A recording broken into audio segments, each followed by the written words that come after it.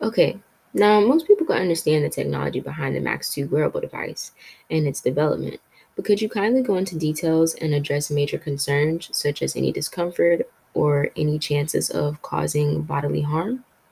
Of course. Well, the lucid dreaming projects, it's an advancement of the Nova dream.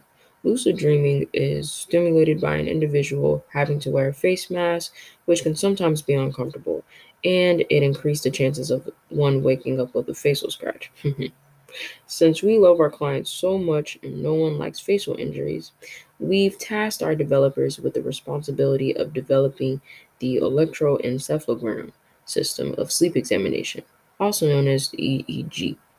The EEG is a sophisticated system because it combines both examination of eye movement and use of infrared, which are used by lucid dreaming and nova dreaming respectively.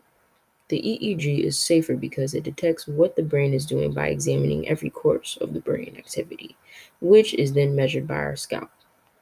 Technology that takes phases before beginning fully appreciated in the population, and people have their concerns.